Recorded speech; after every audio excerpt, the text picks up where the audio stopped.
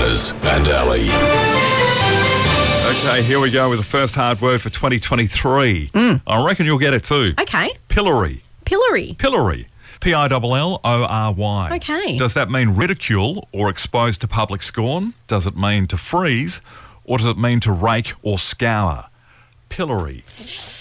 I'm going to go with A. I'm just going to lock in A today. Ridicule or exposed to public scorn? Let's just rip it off like a Band-Aid. Am I wrong or am I right? You're right. Am I? Yes. Yes. Right for the first one for the year. So- oh my gosh, off to a flying start. So that's the verb. The noun is a wooden framework with holes for the head and hands in which offenders were imprisoned and exposed to public abuse. You know, like yes, the stocks? that's what I was thinking. Like it sounded ye old worldy English. But anyway, the stocks. The pillory. The pillory. To be pillared. To be ridiculed and embarrassed. Another hard word tomorrow, right here at the way.